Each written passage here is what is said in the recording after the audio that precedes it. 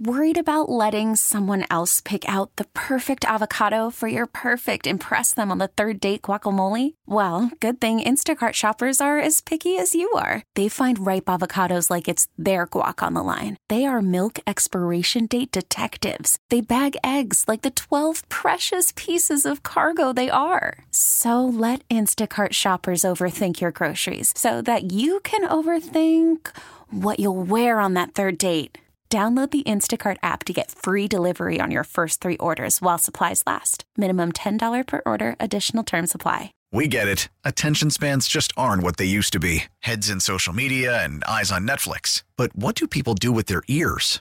Well, for one, they're listening to audio. Americans spend 4.4 hours with audio every day. Oh, and you want the proof? Well, you just sat through this ad that's now approaching 30 seconds. What could you say to a potential customer in 30 seconds? Let Odyssey put together a media plan tailor-made for your unique marketing needs. Advertise with Odyssey. Visit ads.odyssey.com.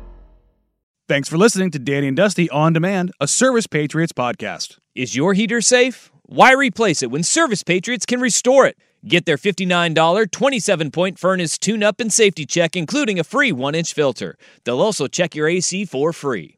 Go to ServicePatriots.com. Mr. Brang, what do I always say about winning on the road? It's very tough to do, good sir. Very tough to do. And the Beavs, they've had their road struggles. We know this. But I'll be damned.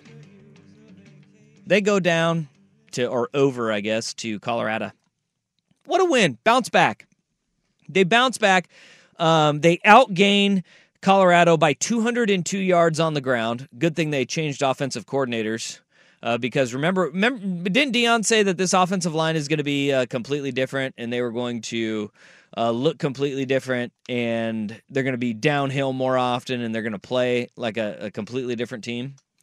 Yes, and then what happened? Yeah. Well, they ran for -7 yards and gave up 4 sacks for 41 yards of lost offense. So, I mean, in that regard, I guess they did improve because they gave up a sack fewer than they usually do. Better. But -7 yards rushing to this Oregon State Beavers team. If you're wondering, that is their worst rushing performance of the season. They've rushed for -7 yards. Just last week, 25 yards. Then against Oregon, 40 yards. So the state of Oregon has allowed 33 yards rushing on 44 carries. That seems good. That seems really good. Yeah. 44 carries for 33 yards. Ducks and Beavs absolutely have dominated Colorado. That's tough, man. Up front.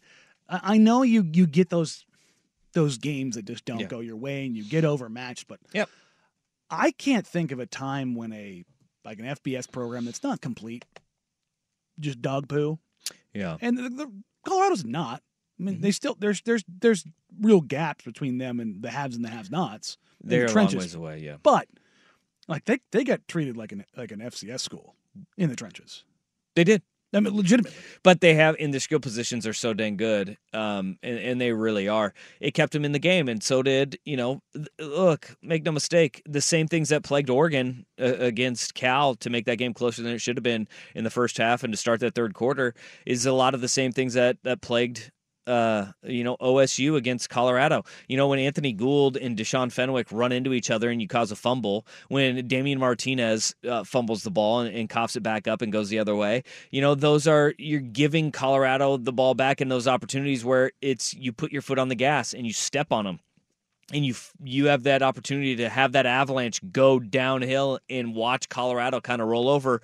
Well, when you give the other team the ball back, it opens up the door for them. And then when you give them hope, like Oregon State, like the final score was so much closer than that game felt as we were watching it, right? Because when you have a one-possession game, when it's 26-19 as the final, it never really felt like that. Oregon State is going, and I don't know, and I didn't hear Jonathan Smith, and I didn't really think to look it up because I haven't really thought about it all that much. But Jonathan Smith's 2-point decision, when you're up 20-3 to go for 2 right there, it's like if you kick the extra point and go up 21-3, you're up 18. Yeah. You know? And if you're up 18, then you go for 2 because it makes sense. But that one didn't make sense because go up by 18 points and make them score 3 touchdowns. Is that I want to get in the bag? Is that, I don't know. Is that I want to get in the bag here? Because sometimes you've been working on something all week and you get the look. Yeah. And you're like, but no, because they went for 2 and they knew that they were going for 2. And even if you like you get the penalty and you scoot up, right? You're sitting there and you're looking at it going, what is the benefit here? That's 22 that's to why 3. I'm going that way because it feels like they had to have. There's some other reason. 19 isn't that much better than 18. The math doesn't tell you to go there. There's no analytics. No one is telling you to go there. But what happened was the bad snap, and you're in the shotgun. Then it really gets you. Bad snap, they scoop and score, and all of a sudden you're looking at a 20-5 football game. And that kind of changed the flow of the game from there on out because, Colorado scores with a minute 45 or so left in the game. And you're going, do they really even have a chance to win this game? Yeah, they do. It's a 7-point game, right? Oregon State gets first down because Colorado can't stop the run against anybody. Anyone. But you get that first down and you ice it and you seal it because that game really shouldn't have been that close and it didn't ever really feel that close. But that was a head scratcher as to just why. What are we doing here, and why do we do that? I don't know. No, that's what I'm saying. It just made the game closer. Yes, and the only thing that I can take away from that, is there was something there that they watched in the film, and they're like, this is a prime opportunity to get an extra point, put a little momentum, rub a little dirt on it. Yeah. Just a little spice because there's no math reason behind what they did. No. And then to have it come back and bite them the way that it did going for 2 the other way, that made it just like, ooh, buddy. Well, that hurts because if let's just say that the worst case scenario happens and that's the reason they lose. Yeah. Holy crap. Yeah. I didn't understand it at the time, but look, that game and you won. You were dominating the game. Yeah. And like the whole reason why I say I don't understand why you go for that is because you were in such control of that game. Why give them anything? Yeah, it would have changed the way that Colorado plays out the final because it would have been down 10, right? Instead of having the ability to go and score a touchdown at the end to tie it. But as it was, they win the game. You get out of there. You're just fine. It wasn't the two dumbest coaching decisions that we saw in that whole game was whatever the hell Colorado was trying to do at the end of the half, where Dion tries throwing the ball from his own 5-yard line. You have proven you just need to get to halftime at this point. Like do not risk it here. But he throws it twice, or then they're like, oh shoot, we should run it and try to get out of the half. Yeah. Jonathan Smith's like, timeout. You're going to do what now? Scores a touchdown right before the break and gives them, that pad. But it was just like, I just don't. And then calling a timeout with 2 seconds left. I get where Dion was coming from, where you want them to snap the ball as many times as they absolutely have to. Sure.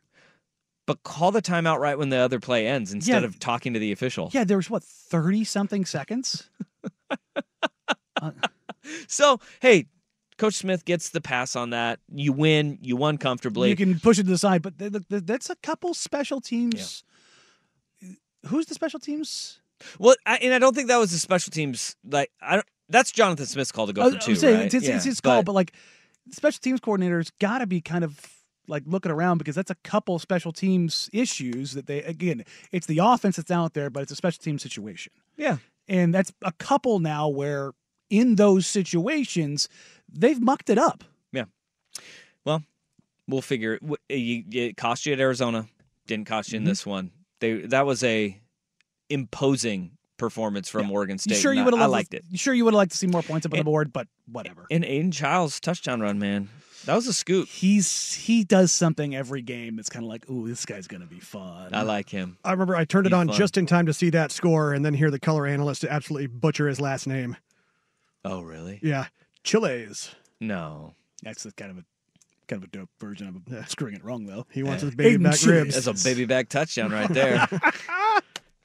All right. Okay. Well, Beavs win. Now you get this week against Stanford in that gauntlet at the end of the year, man. They finish with UW and Oregon, and we're going to find the mettle of this team over the next 3 weeks for Oregon State.